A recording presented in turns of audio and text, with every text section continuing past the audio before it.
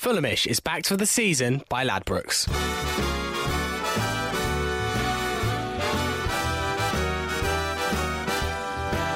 Hello, it's the Fulhamish podcast. My name is Sammy James. We are your independent Fulham audio life support machine. And tonight we'll be discussing how Fulham set many a heart racing in the wrong way on Saturday as we just about held on to secure a 2-2 draw against QPR in the West London derby. A far from convincing performance by the Whites, but it still means that Fulham break the club record to claim a 16th game undefeated. And breathing life into the podcast tonight is Chief Heartbreaker Farrell Monk. Top of the morning to ya. The Stats Doctor, Ben Jarman. Hello, listeners. And a man who's probably used a hospital bed many a times after a night out, it's Don Betts. Hello, hello. How you doing? Yeah, not bad. Haven't been on in ages. No, you haven't actually. Feels forever. Is that true? You've used a hospital bed after a night out? Well, it was still part of a night out, technically, so it wasn't after a night out. It was still like... Unless you took it with you in true student fashion. I think last I was in the hospital was like, maybe, I don't know, a couple of months ago.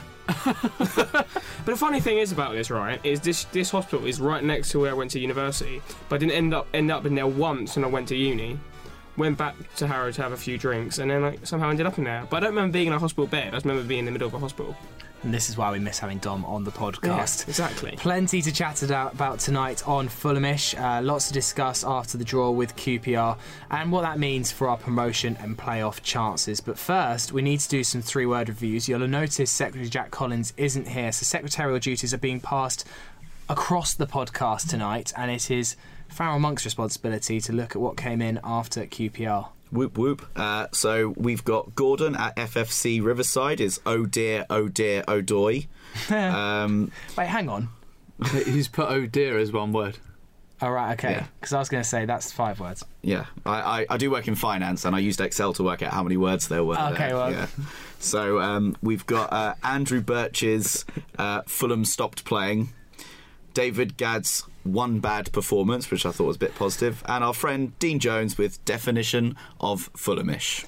Well, you said that's very interesting that you bring up the definition of Fulhamish, because there was that article doing the rounds last week how if Slavisa wins on Saturday, that Fulhamish is no longer a relevant term. And I didn't want it to come true, but I said, trust me, Fulhamish will always be a thing. And I think Saturday was very much proof of that. We'll come to a few of those other points in just a second. After I say that this season we are backed by Ladbrokes. For exclusive specials and promotions, head to bet.fulhamish.co.uk. Well, we prevailed from a tough match against QPR with a point. Ben, not the result or performance that we'd have wanted, but we're up to third, and the unbeaten run does continue. So, taken away from the performance, it's not the end of the world. No, it's not the end of the world, but it'll feel like a draw that felt like a defeat. Because in the first half we were exemplary. We played some great football from times, and we had near on 80% possession if you looked at the half-time stats. To a second half that was diabolical, really. If we think about it in cynical fashion, we didn't hold on to the ball well enough, we didn't make any inroads, and for the most part it was a game that was played within our first third in front of the keeper, and it sort of overshadows the fact that we've gone 16 games unbeaten when you have a result that stings as much as that one does. Well, and also typical that after those 15 kind of glorious matches, even the draws were pretty decent, to be honest, that Fulham have secured ever since that Sunderland game. This is the first real poor performance in that run, Farrell. And it's just such a shame that it happened to happen against QPR of all teams. Maybe apart from Brentford, would I not have wanted that to happen against any other club? Yeah, absolutely. It's just a bit weird, the performance, especially. I mean, Ben says we were really, really good. There was those odd moments during the first half with a little bit of warning signs there might be a bad performance on its way, considering how many misplaced passes there were, very misplaced simple passes there were, from usually reliable people like Piazon and McDonald. But we never thought there would be such a collapse in the second half. When I spoke to you at half-time, after I spotted you out of the stands... did you have a little reunion? Yeah, we had a little reunion at half-time. We had a quick word with each other. We Sounds said like you told him off. We said, we said that after their goal, just before the half, that they could go in here and it could be a completely different game second half. They looked like before that goal went in that they were just going to roll over, and we were all over the top of them. But since we let in that goal at half-time, I said to Farrell, they've got a glimmer of hope here. They could come out a completely different side, and ultimately they did. Yeah, I think that goal was hugely important for the game itself. We'll come on to that in a minute. You mentioned a good point, though, about how I don't think we were scintillating in the first half. I think we dominated the opening 20 minutes, Dom, but the fact that we found ourselves 2-0 up, I thought was quite fortunate, and I thought maybe Fulham have got away with a not scintillating display, but here we are, we're 2-0 up, and hopefully we would go on and cruise to a victory. Ultimately, that wasn't what happened at all. Yeah, I think Holloway mentioned it, or maybe a QPR player mentioned it. They showed us too much respect in the first half, and I think that's correct, because they weren't pressing us at all like they did in the second half. And yeah, I didn't think we were that good. I think the funniest thing that happened, obviously I didn't see the second goal because, I was having a pint.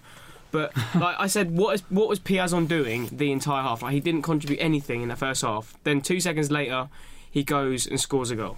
But we weren't good in any respects in the game, really. I just thought QPR backed off too much in the first half, and that's why we had so much time on the ball and why we had all our chances. So I think in the second half, we just didn't turn up. We couldn't string like 3 passes together, and we just didn't know how to sort of combat QPR. It's not like aggressive style of play, but just how they were pressing us so hard up the pitch, and we didn't really know what to do. Obviously, the goal was going to come from a set piece knocked down from Matt Smith. But I'm sorry, it's not a good finish. I'm not having that argument. What? From Luongo? No, he's just not facing the goal and just whacks his foot at it. It's not a good finish. He's just lucky it goes in the corner and it looks, or the back of the net, and it looks like a good finish, but it's not. He just hits it in hopes, really, for me. Well, it's got a good connection on it, considering he had his back to goal. We'll give credit where credit's due. Obviously, he's just trying to get a good connection on it rather than actually place it near enough to the, into the bottom corner. But a bit harsh to say that it was maybe slightly lucky. I would say. Oh, lots of good goals hit in hopes.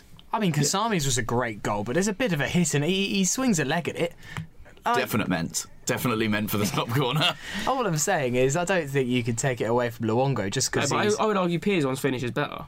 Because it's a lovely finish. Because he gives the keepers the eyes and puts it the other way. But I think if Piazon doesn't score from there, I'd be thoroughly disappointed.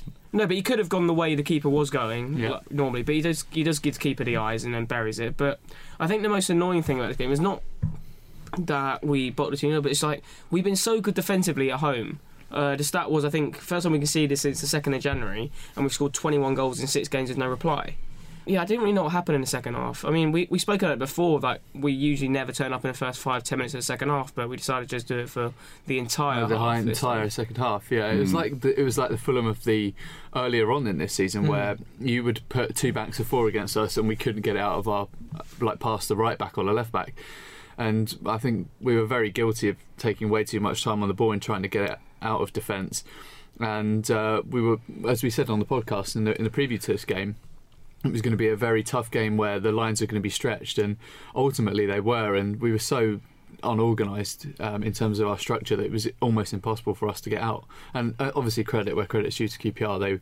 They pressed well, they harried well, and they were very well organised in the second half. Well, the first half, I don't think I've seen a team sit deeper than probably Burton towards the beginning of last season. We just couldn't break them down, and we did struggle at times to break down QPR, but it kind of played into our hands somewhat. We had a lot of the ball, and we were able to find little gaps where there apparently were none. But in the second half, I thought, me and Ben also said at half-time, this actually playing into our hands the goal that, QPR are now going to sniff a victory and try and go all out to try and get that and make the game more open, which does play into our hands. But I think QPR did press really, really well, and the pressure did count in the end. Well, it was strange, though, because in that first half, I can't remember a Fulham game this season where a team hasn't tried to press us from the goal kick, where we have looked vulnerable up until a point. I think recently, actually, we've been very good at beating that press from the goal kick and playing it out the back well, but QPR just completely stood off us, and I think the team looked a bit shocked. They didn't know really what to do with so much time at the back. They didn't know whether to spray it long or keep doing little tippy-tappy passes that they didn't really need to do because they were under no pressure to try and beat the press. Let's look at that first goal, though, from Kearney. It was really positive work from Piazon, and then Kearney, it looked so easy. Shades of Danny Murphy v United for me. It felt like the exact same kind of goal where it didn't seem to have too much pace on it, but it just caught Alex Smithies unaware. And nice to see Kearney chipping in with a few goals now, and hopefully he can continue that goal-scoring touch into the playoffs. Yeah, the need slides are back. And I think from it, I was a little bit disappointed he was lining up the shot as early as he was, because he had options, probably easier options, but decided to take the shot on, and thankfully it went in. And that probably caught Smithies a bit cold, that he was going to shoot from that far away when the defence was overloaded. But it was a fine finish in the end, and the keeper would have done really well to save it.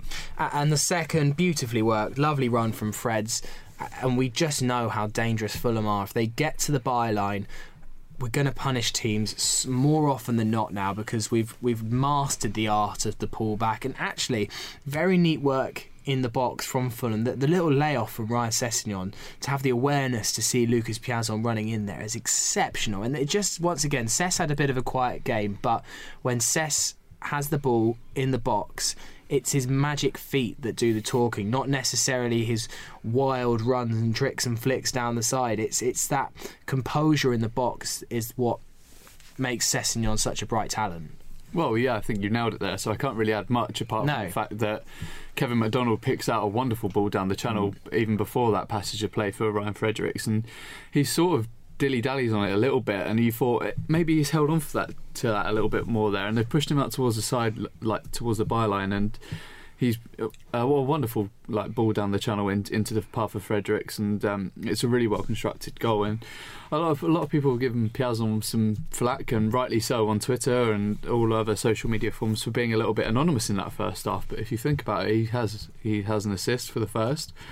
He weighs in with a goal, and I think it was, if I'm not mistaken, it was him that had the goal ruled out for offside in the first 4 or 5 minutes. Sessegnon. Oh, it was Sessegnon. Yeah. My apologies. That's right. But he although he did let a few passes go wayward, I thought his movement was pretty good, and he always seemed to find space in areas where, like Farrell said, where there wasn't many. But I think it wasn't up to his usual high standards in terms of his passing, and that's something that we look at now from all of our wingers is that distribution. But yeah, it's nice to see him weigh in with a goal, and he's been largely quite effective over the few games. MJG, who we all know and we all love on Twitter, put out some stats earlier on. Piazon, I think, has started 7 games, has weighed in with 3 goals and 4 assists in those games. Wow. But he has tended to start a couple of the games that ended up in draws, and obviously a couple of those goals have come against Burton. Yes, of course, as Rui Font also can attest to as well. Farrell, if Queen's Park Rangers don't score that goal just before half-time, do you think Fulham go on and win the game quite comfortably? Because it seems absolutely criminal, everything that led up to it. It was a cheap free kick conceded by Fulham, and to let Matt Smith win that header, there's one man that ball is going to inside the box. His name's Matt Smith. You put 3 men on him, surely. It just seems so easy for him to tower up, win that header, and once he's knocked that down, good finish, bad finish from Luongo, I think is not the relevant debate here. It's the fact that he wins that header in the first place, and once he does, we're always in trouble. Well, I mean, Matt Smith and winning header shock, to be honest. I mean, Matt Smith wins headers. Fair play to him. It was the ease that he had the space and time to be able to sort of pull it back. And I mean, it was just a bit naive defending, that there was no defender hanging back just in case it drops into that area. But to go back to the original question, yes, I do believe Fulham would go on and win the game comfortably, mainly because once they get a goal back, and Fulham especially starting the second half, became really nervous, like openly nervous and very dithery on the ball. And I think that's that kind of nerves of we're going to actually lose it here showed. It showed from the stands. It showed when particular players were on the ball, and we just weren't incisive enough, and we weren't confident enough to play it through the midfield, especially the centre, because quite a few times Kearney or McDonald were coming deep to get the ball and just weren't getting it.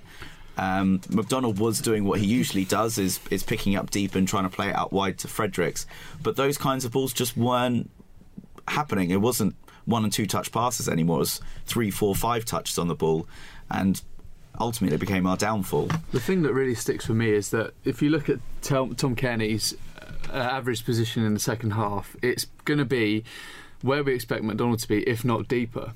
And that's just not what we need in that type of situation. When you've got two banks of four pressed against you, or a bank of five and a bank of four, you need someone in there that's going to be able to create that link in between the midfield and the defence. And that's normally Tom's role, but he drops far, far too deep there to be able to either force the issue in terms of passing or drifting between the lines like he normally does.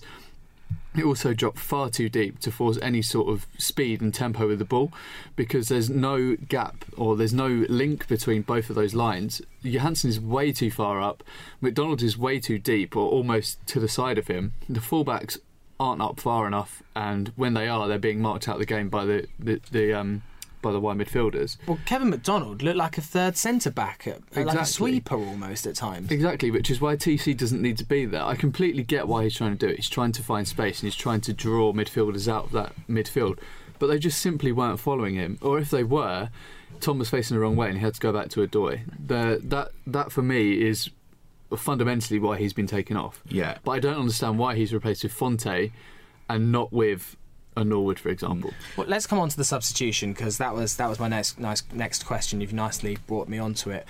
Dom, what did Slav do wrong? I think it seems quite widely accepted that Font for Kenny was the wrong substitution. He made three mistakes bringing those three players on. Well, let's go through it. Let's start with Font coming on for Kearney. I'm a big fan of Font. I think he's quite not underrated by Fulham fans, but he gets a lot of slack for maybe he's actually just not suited to the way we play. He's a very technically gifted player, but I didn't understand when you're 2-1 up why you need to bring on Rui Font and not Oliver Norwood. Oliver Norwood has proved this season that he's a very, very, not even a good squad player, a good starting 11 player. At the very start of the year, he's probably one of our best players in that midfield, because obviously Kenny was still out injured. Then moving on to the next one, which would have been who was it who came on for on the right? Ayati. Yeah, so there I wouldn't bring on either Ayite or Ojo. I would have brought on Cyrus Christie at that point. What, for Piazon? Yeah, because it's a more defensive option, but both of them can moving Fredericks up to right wing. Or both of them can swap around. I wasn't really bothered who was playing there, but it's a more defensive option, and we couldn't keep control of the ball. And I don't think we needed an attacking player on at that point. Why Ojo and Aite get on the bench over Cabano, I do not know. Because Ojo had his run of form. I know he's got the stats proving when he's in the side we get more points, but I didn't see anything that those two have offered this season that Cabano doesn't. If you look at the Barnsley game, in particular away, Cabano was phenomenal in that game. Well, certainly as an impact sub. Yeah, that's what I mean. As an impact sub, I think he offers more than Aite or Ojo. They're probably better at starting. Cabano's dynamism when he comes on from the bench is something we have missed, and I don't know why he's not in the squad. It just doesn't make sense to me. I do feel that essentially the players coming off at the time that they did was probably the right move, but the players coming off, I had no issue with, because Cessna was amazing in the first half. But then in the second half, Furlong got onto him and was always closing him down. He didn't have much time on the ball, whereas in the first half, he just gave him so much space and he was giving Furlong absolute nightmares. I mean, both the fullbacks. So I think Bidwell was on the other side. Yeah, Bidwell and then was. that pass by Kevin McDonald for our second goal to Fredericks. There's two players on the outside of him running down, and I think Holloway must have just given an absolute bollocking at half time, because they turned up in a second like a totally different side. But yeah, the substitutions, I have no issues with the players going off. But I didn't understand the players coming on, like Font. I don't understand Font. Yeah. Ojo and Aite, I don't really understand the need for. I just brought Cyrus Christie on. You didn't need to replace both wingers. I know to replace Essendon he's put because from burnout and stuff, because obviously he's going away to the under-21s as well. But yeah, it just didn't make any sense. And yeah, I find it weird how Cabano's just not even in the picture at the moment. If it's me, and obviously it's not, I don't get paid to do any of this stuff like Jukanovic does, but I'm going to bring on another striker up there. You know, Mitrovic is, every time he got the ball, he was countered by 3 or 4 of the QPR players. He couldn't make it stick. Just take one out from elsewhere, potentially in midfield, or maybe even take off a winger, and just go 4-4-2, and just try and get AK up top with him there, and try and give that ball retention, take some of the focus off Mitrovic, It's all well and good having him in there because he can link up play, but if he's been crowded out, you need to take some of the pressure off him, and this is where AK could have come in. Yeah, I thought the game would have taken some pressure off. I thought the game was absolutely primed for AK to come on. Really? Absolutely. The game was beginning to be stretched. Mitrovic was looking quite leggy at that time, even though he kept on running and running, but it was at a much slower pace from the start of the game. And I thought that it was primed for AK to come on and exploit those gaps and sort of try and put more pressure on their defenders. And what was quite odd, especially when we were countering, and we did have like 3 or 4 really good opportunities on the counter, we were so wasteful. It was silly. And I think Kearney was actually guilty of a lot of it, especially the amount of times we did get into space and he was turning sideways and trying to sort of dribble it out wide rather than take it forward when he had like 20-30 yards of space in front of him. I can only remember maybe twice the ball actually making its way out on the right hand side to Fredericks. Obviously this is where we sit, Farrell, so we can it sort of sticks out in the memory more, but I can only remember Fredericks getting it in a decent position maybe once or twice in that second half. The outlet there that we normally have at fullback was completely erased, and we didn't even work. I think a lot of the credit in the second half to the way we did play poor, but the way QPR's fullbacks just suddenly gone from like Sean Kavanagh to Roberto Carlos and like Manolev to Cafu. Which way round is Sean Kavanagh and Roberto Carlos? But like, I think you have to give credit to QPR for the second half performance, because the way they closed it down, and it's not exactly a surprise because in March I think they've played the top 4. I don't think Derby are in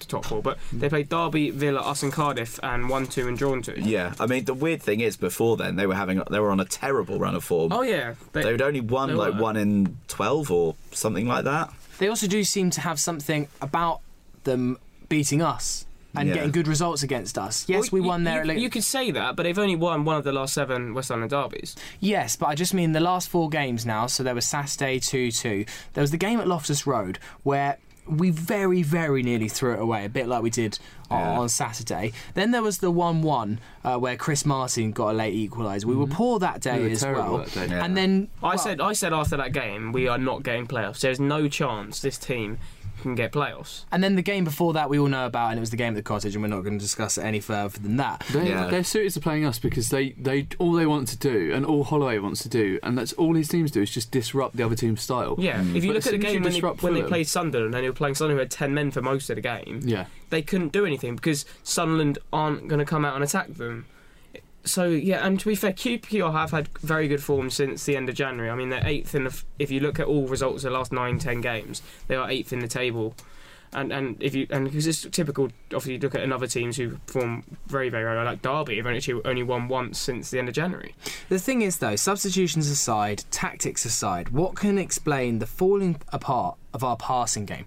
There were simple errors in there. For me, in the second half, we were just way too passive with the ball. Yeah, there was no dynamism, there was no directness to our play. When I say I don't mean bloody lump it up route 1 to Mitrovic, but pace in the way you're moving the ball through the phases. We seem to just have the ball in the fence, keep it for too long, pass it back to Bettinelli because they're pressing us too much, and then we'd end up losing the ball. Like, we couldn't really string more than 3 passes together, and for some reason our team became from one structured, cohesive unit into just separated sort of parts of the pitch. I can understand sometimes that we can't always look like Barcelona because, games happen like that, but we couldn't stretch 2 passes together. Never mind Barcelona, it was more like Barrow. It was terrible. It was, for me, it's a case of they were marking us essentially man for man, and what you have to do to disrupt Fulham's style of play and the way we try and play is that you put space in between those lines, like Dom says.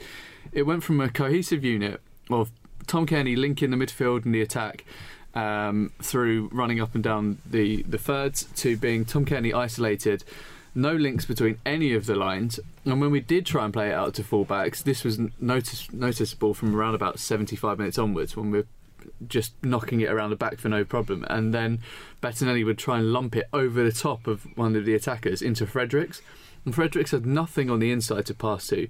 He couldn't go up the line because Piazon wasn't offering anything. It's just isolated football, and it's all a credit to QPR. They pressed us, harried us, and they were all so well organised that we couldn't get out of the situations we were putting ourselves in. And ultimately, that led to our downfall with Odoi. Yeah, a point I'd probably bring up is if you're looking at Jokanovic and the way he sort of set out in the second half. There was an article actually in the weekend pull-out of the Times today about everyone calling Mourinho a pragmatist, but actually Guardiola's the biggest pragmatist because he plays to win. And I think Jokanovic, he has the same sort of concept, but he doesn't adapt his shape to win the game, whereas someone like Guardiola, who's obviously a much better manager, he's the best manager in world football at the moment, but he doesn't adapt his system to then the game's current situation. It was working in the first half, but it's not working in the second half. So you clearly see something in the team shape needs to change, whether that's changing to a 4-4-2 with maybe more defensive wingers and then sort of doing a lot overlapping down out wide. Because I didn't understand why we're playing the ball so centrally. We just seemed to keep the ball in the middle of the park, in the middle of the defence, and weren't trying to do any form of overlapping. I know it's like we were getting pressed very high, but I think he was quite stubborn, actually, Jokanovic. He could have changed it, and it reminded me of early in the season. It doesn't sound like Jokanovic being stubborn at all. Yeah. Shock horror. All right, well, we need to come on to the key moment in the game, and it was horrible to see. Odoi's slip, if for want of a better word, for QPR's second. It was an unfortunate incident, very well finished by Wolszek.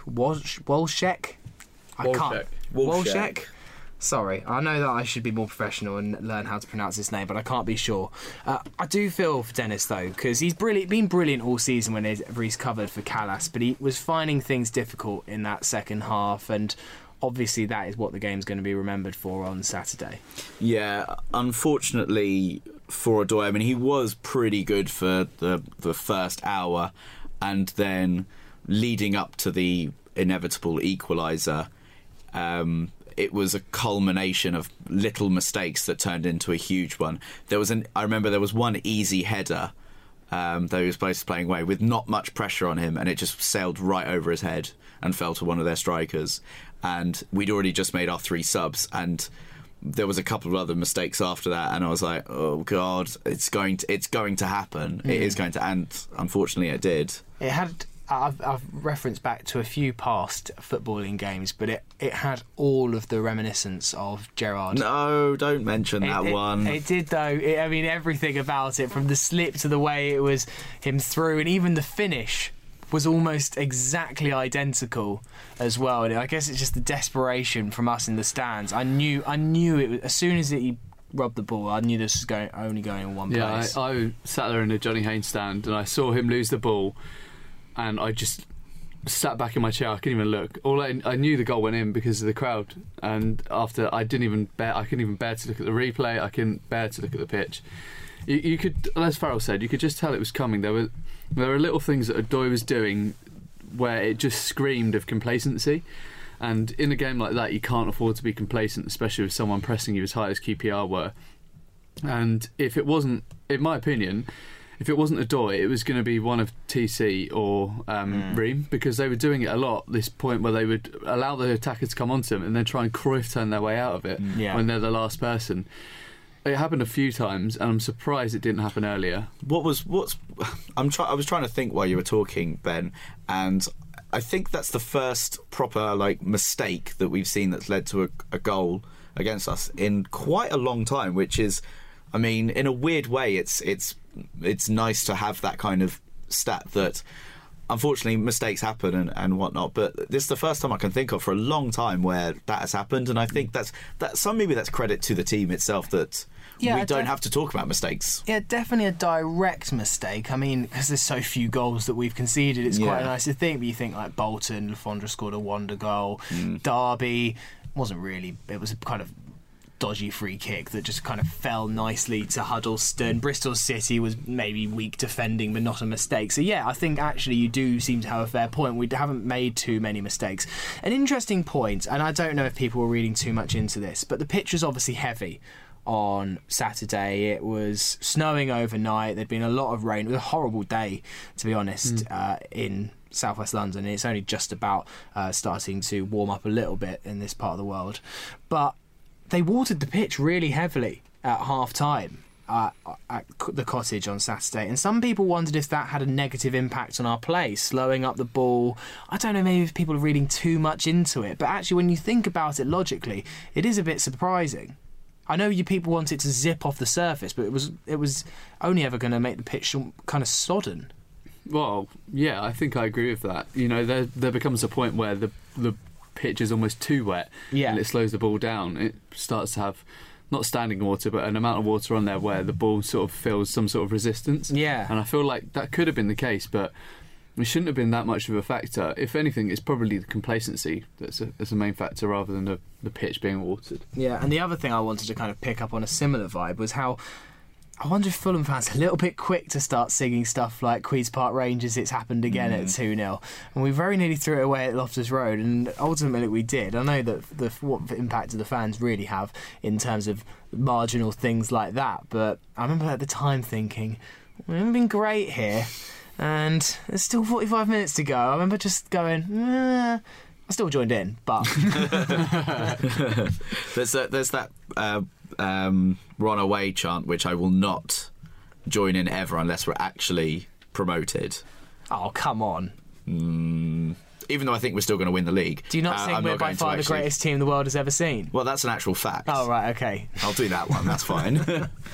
Right, well, there's still loads more to discuss. Playoff and promotion race, and we'll be answering all your questions as well in just a second. Hello, I am Brett Hangeland, and when I'm not rubbing my thigh with cheese, I'm listening to the Fulhamish podcast. Hello and welcome back to the Fulhamish podcast. Sammy James here with Ben Jarman. Hello. Farrell Monk. Hola. And Don Betts. Hello. How are you all doing? Smashing. As good as I was in the first half, mate. Oh, well, that's good to know things haven't changed in the first half an hour. We had to discuss some pretty hard-hitting topics, Ben, so I'm glad to know that things are still all well with you. Well, we'll be Fulham in the first half and QPR in the second. Oh, there we go. So switch off now. Just to say, there is no Fulhamish Extra this week. It's the international break coming up. And also, I don't think there's going to be a Fulhamish next Monday. And I hate to break it to you, but I think we're just going to take a little bit of a break.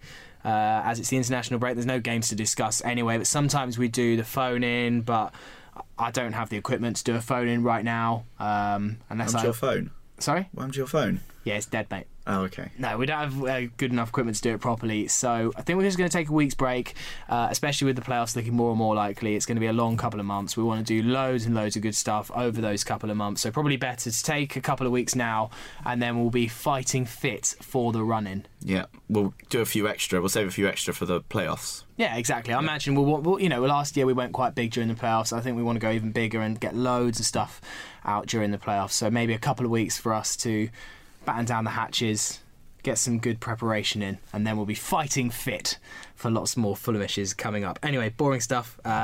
Let's talk about the playoffs and the potential promotion race. Hard to gauge the impact of Saturday's draw because Derby and Cardiff's game on Saturday was called off. Have you seen what Warnock said about this? Yeah, but have you also just seen their COO has released a statement regarding the fact that the game was actually called off? It's a case that they just... The Cardiff COO? Yeah. Well, Cardiff think that Derby have somehow deliberately manipulated the situation to try and call off the game because Derby had lots of injuries and obviously Cardiff were banging form. And it was clearly worse 2 weeks ago when we played them, or however long ago it was now. Yeah. It was clearly a lot worse that day. And that day, walking to the ground wasn't an issue, really. If I remember correctly, I didn't have any issues getting to the ground, and I was... Although it hadn't snowed on that day, had it, up in Derby when we played? No, but it was definitely a lot of snow. But then also, the argument is that maybe our game shouldn't have gone ahead. Yeah. And so both, therefore, should be postponed. But then, it was what called off 2 hours before kickoff. That's a bit crap for Cardiff fans. Because Cardiff fans probably would have wanted to get there like an hour or two before kickoff first anyway. They're coming from Cardiff, so they probably jumped on the first train on a Sunday or started driving down. And then it doesn't help that Derby had about 10 fit senior players. Oh, this statement says that CEO Ken Chu has contacted the EFL in regards to the postponement of Sunday's fixture against Derby County. He wants to know why the game was postponed and how the decision was reached. And then he says that he can understand why the fans are frustrated it being called off at such short notice. One thing I did find actually quite funny is that Greg Halford tweeted out about the fact that I can't believe the game's called off, there's no snow anywhere, and then his car got caught in snow on the way home and had to be pushed down the motorway by Cardiff fans. But I mean, the EFL have come out today and it says it's going to look into the postponement of the game.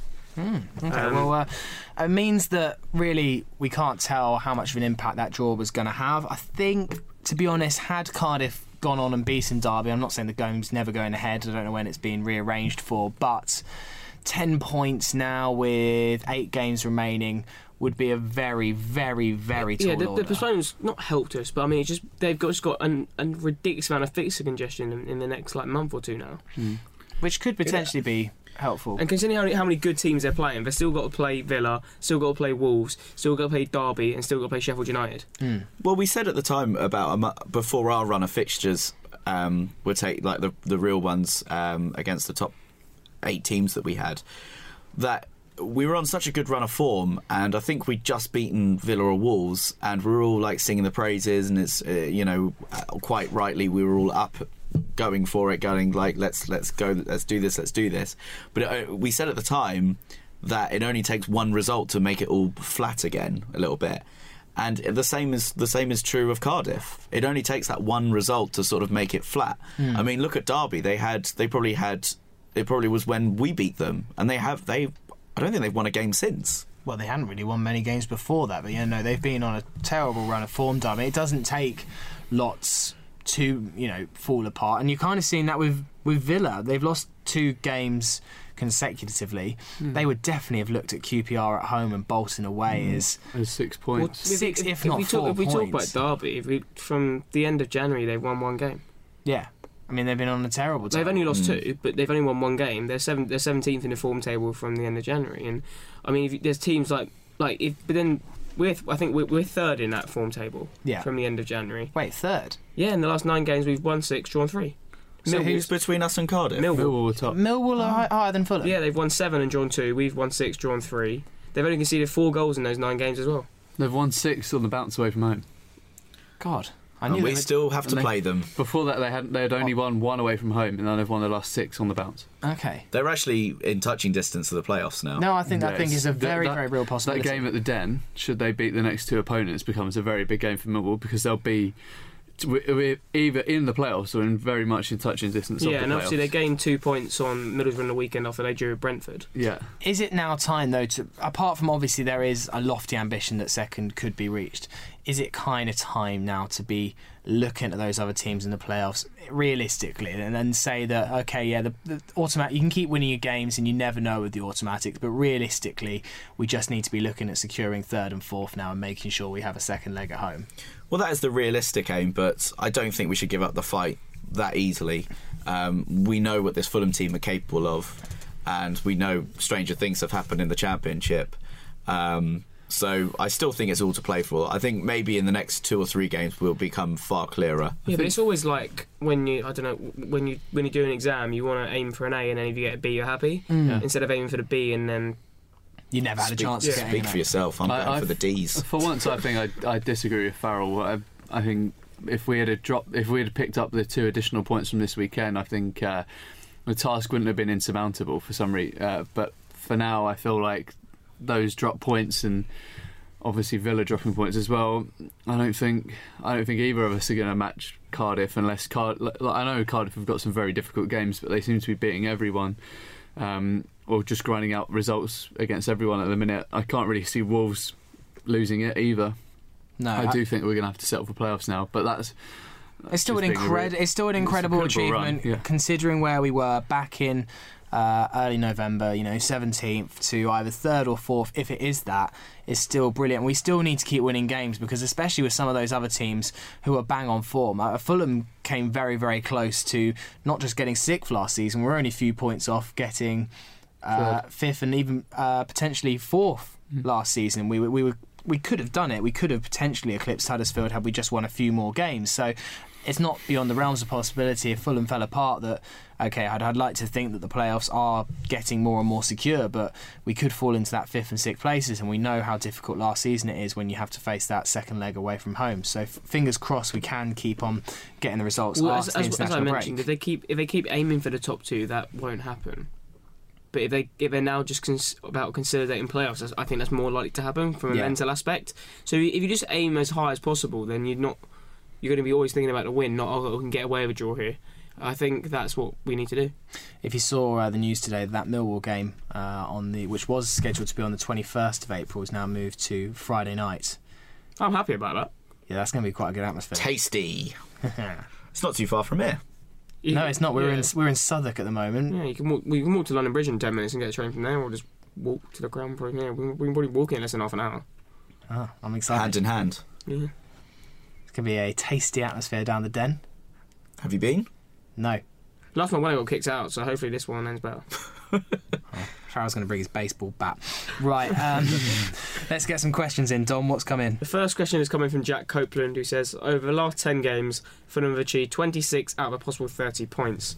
Despite this, over the same period, we have gained only 1 point on Villa and 3 points on Cardiff. However, we've gained 9 points on Wolves. Replicating this form over the last 10 games of the season would see us on 91 points, which usually is enough to go up. Given these stats, do we actually have more hope of catching Wolves than we do Cardiff? Is it unrealistic for Cardiff and Villa to also potentially maintain this level of form? Literally only one loss, us beating Villa between the three clubs over the last 10 game weeks or 30-odd games. I think Wolves' win pretty much guarantees them promotion on the weekend. Who was that against again? Burton. Oh, yeah. And it was... I just can't see Wolves not doing it. Come on. I mean... They've got Ruben Neves back now. We're on great form, but it's just been unlucky. All the other teams have been on great form as well. Like Cardiff are unbeaten in the last 10 games.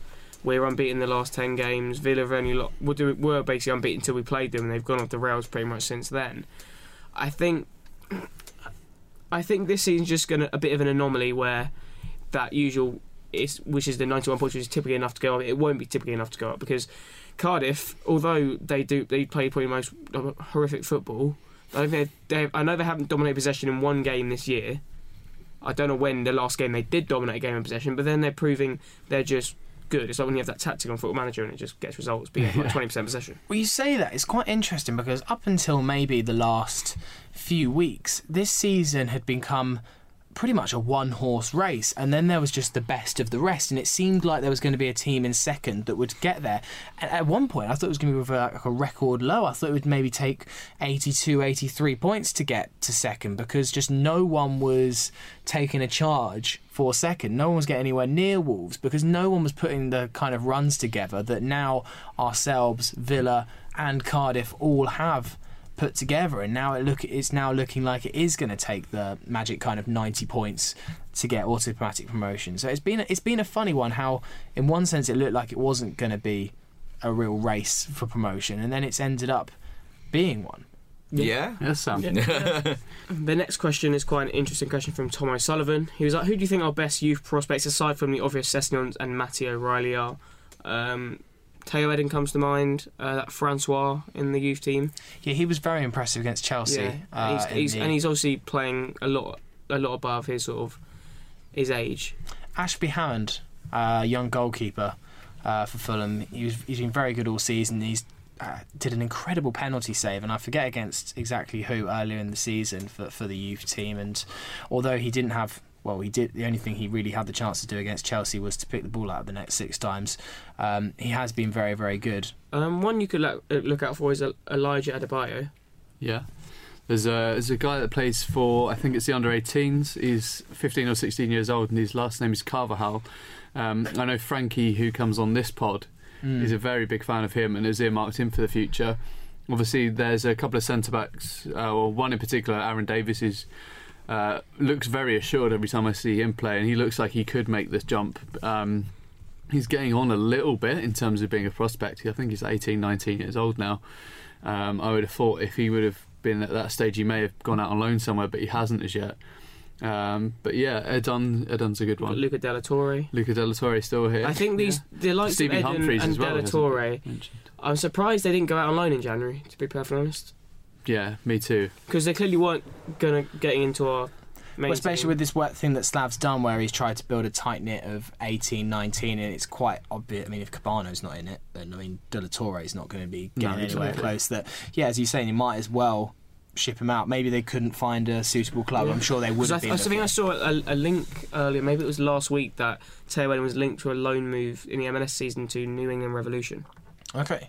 Can we still loan players out to club, or is it final? Can lower league teams? There's usually some sort of loan deadline, but that tends to kind of change season by season. Because we I signed thought Richard Lee on loan from, was it Brentford? Yeah. That most pointless loan. Which, I met Richard the other day. Lovely yeah. bloke. Oh no, he came in the office. He was a very nice guy. Also, he's probably not a prospect, but Jerome Opoku, because he's just got the greatest shot of all time. There's two that we haven't really mentioned. First one's Stevie Humphries. Yeah, He's still very much our player. Yeah. Although potentially one of the biggest idiots I've ever come across. And then the second one is a keeper that's starting to make his way into the matchday squads now is Magnus Norman. Yes. Yeah. And of course we've got Rodak still out on loan. You're forgetting Collie Woodrow, in George places, Williams, club legends. No, bin them off. But yeah, you say Stevie Humphries, and I don't think we really touched on it on the podcast, but as a very, very well taken goal against Spurs at Wembley, and the amount that will do for his confidence to get a goal at Wembley like that on the telly, on the BBC, will have done wonders. I don't really exactly know how well he's done for Rochdale in terms of the league, and maybe Dom can have a quick tap away on his laptop to find out, but that would have done wonders. I was actually in attendance for that game as a secret Spurs fan. I was actually, as a Rochdale fan, definitely supporting Stephen Humphries. Right, yeah. And it was a well-taken goal, and he was actually largely impressive for that game against a full-strength Spurs team. And, he was very hard-working. I don't know whether it was the occasion, but it was pleasing to see that in a big game like that, he turned on his performance, considering the only other time that we've seen him was against Brighton last season, and it was too soon. It was just too soon. So, it kind of shows that these loans are Yeah. good thing for these players. He's clearly performing well, but he's only scored 2 goals. Okay. So, Although his goal on the weekend was a very good finish. Okay. But Humphries, he's just going to be a League One Championship player. He's just going to be the next Collie Woodrow for me. I feel like he's got a bit more about him than a Corley, but it's difficult, isn't it? It's difficult to tell. You look at Harry Kane. Yeah, he wasn't good in any of his. He wasn't like amazing in any of his loan spells. No, and then he just suddenly turned it on and found a method for him that personally clicked, and he obviously worked very hard on his personal development. That's where it would be interesting for Stevie Humphries. Has he got that mentality to work as hard as someone like Harry Kane to develop his game and because you can see from that performance against Spurs that he's got some natural ability, but Kane's got a live-in chef, stays latest in training. Is Stevie Humphries doing that? I'm not so sure he is. The one thing I did like about when Humphries played Spurs is that I think Fulham took someone down there from the comms department and had someone on their Instagram stories doing a little Stevie Humphries watch, which I thought was quite nice that the club were making an effort to go to the stadium and put some stuff up about a lone player and making it aware. I just thought it was quite a nice little touch from the club. Any more questions, Dom? Why does Ojo look so ineffective? This is from Stuart Roberts. He clearly has talent, but seems to play so much within himself. I wonder if it's nerves. No, he's just not very good. Ojo, he has games, but then he plays really well in, but then he literally will just disappear in other games. Like, I don't know if he works as a sub. I don't know if he works as an impact sub. No. I think if he's going to play, he needs to start, and if he's not starting, he shouldn't come on the pitch. If he's not going to start, don't put him in the squad. Put Cabano in the squad. Yeah. Why do you think he only works as a starter? I don't know. I think Personally, personally for me, I think he works. I think there's 2 reasons as to why he works as a sub. Firstly, because he's still quite young, and it takes him some time to feel the nature of the game. And secondly, the fact that I think it's a wider point in football is that a lot of younger players are overcoached at such a young age not to take too many risks. Mm-hmm. And that's why it feels and looks like Ojo's playing within himself or is slightly nervous because he doesn't want to give the ball away in a dangerous area. At the same time, he doesn't really want to take on a man in case, like we say, he gives the ball away. And I think it's just a case of you can be overcoached as a youngster, and it sort of takes away the risk-taking that you normally would do if you were playing like street football at an 18-year-old or a 19-year-old.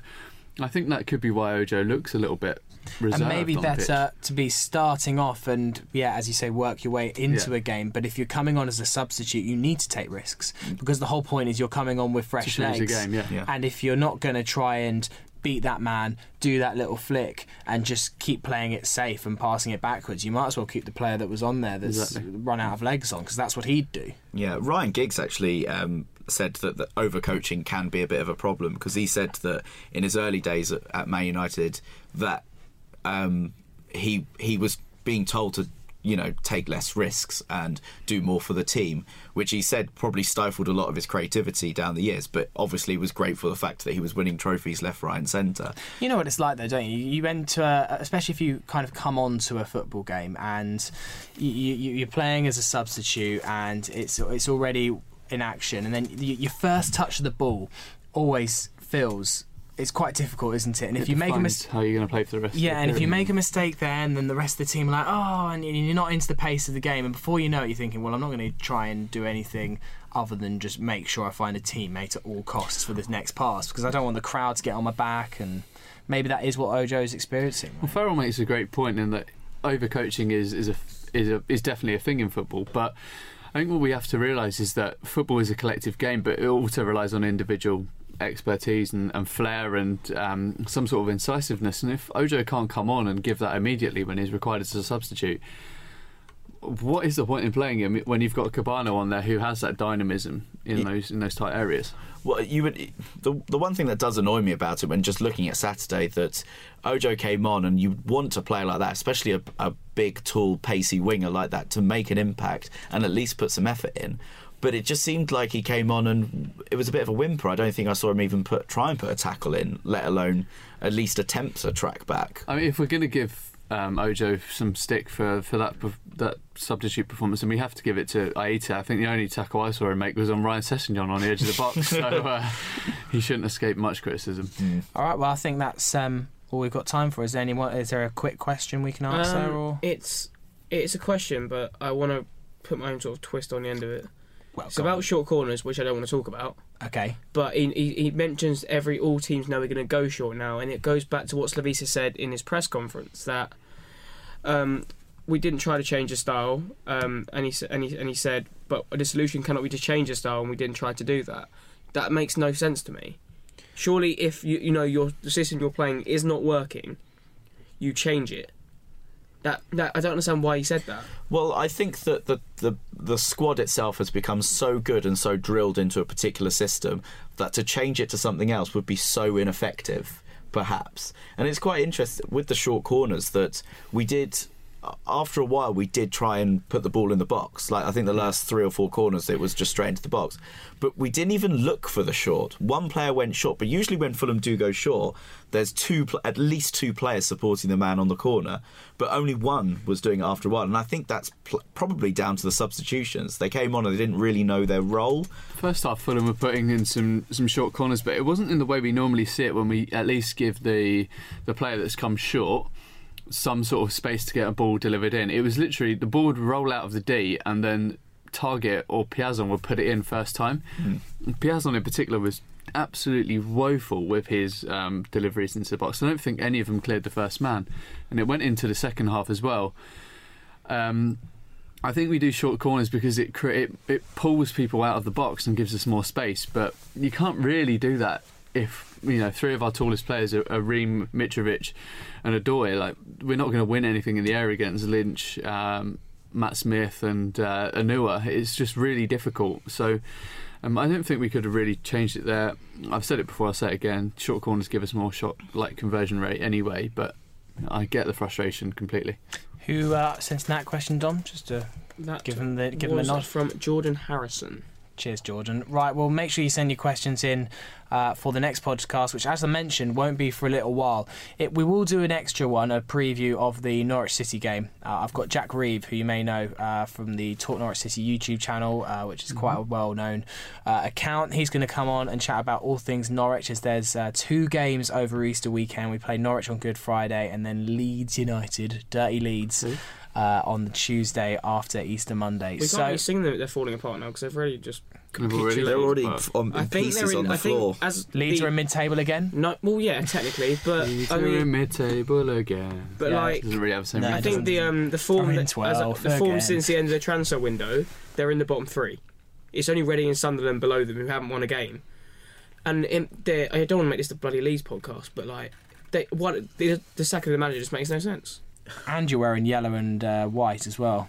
Yeah, that's my skin colour. Closet together. closet Edit Leeds that out, I fan with that kind of comment ending the podcast. Well, we need to name today's podcast. So on that duty is Ben Jarman. Ben, what are you going for? Well, there was an honourable mention from Don Betts behind the scenes, which was poo PR, but I don't think we're going to put that one out there. I think we're going to go for Oh Dear Odoi. It was a very good 3-word review and well worthy of getting the What, PPR? Yeah, that's it. Was that your 3-word review? Probably, yeah. Just forgotten what he did. It was Paddy's weekend, wasn't it? Right, well, thank you very much for listening today. As I mentioned, Fulhamish should be back in about 10 days or so. Hopefully you find some other podcasts to fill your boots in the meantime. To Farrell Monk, thank you very much for today. Thank you. Don Betts, thank you very much on the questions. Right. And Ben Jarman, thank you. Cheers, Sam. No worries, we will see you very soon. Bye-bye. Laters. Toodles. Cheerio.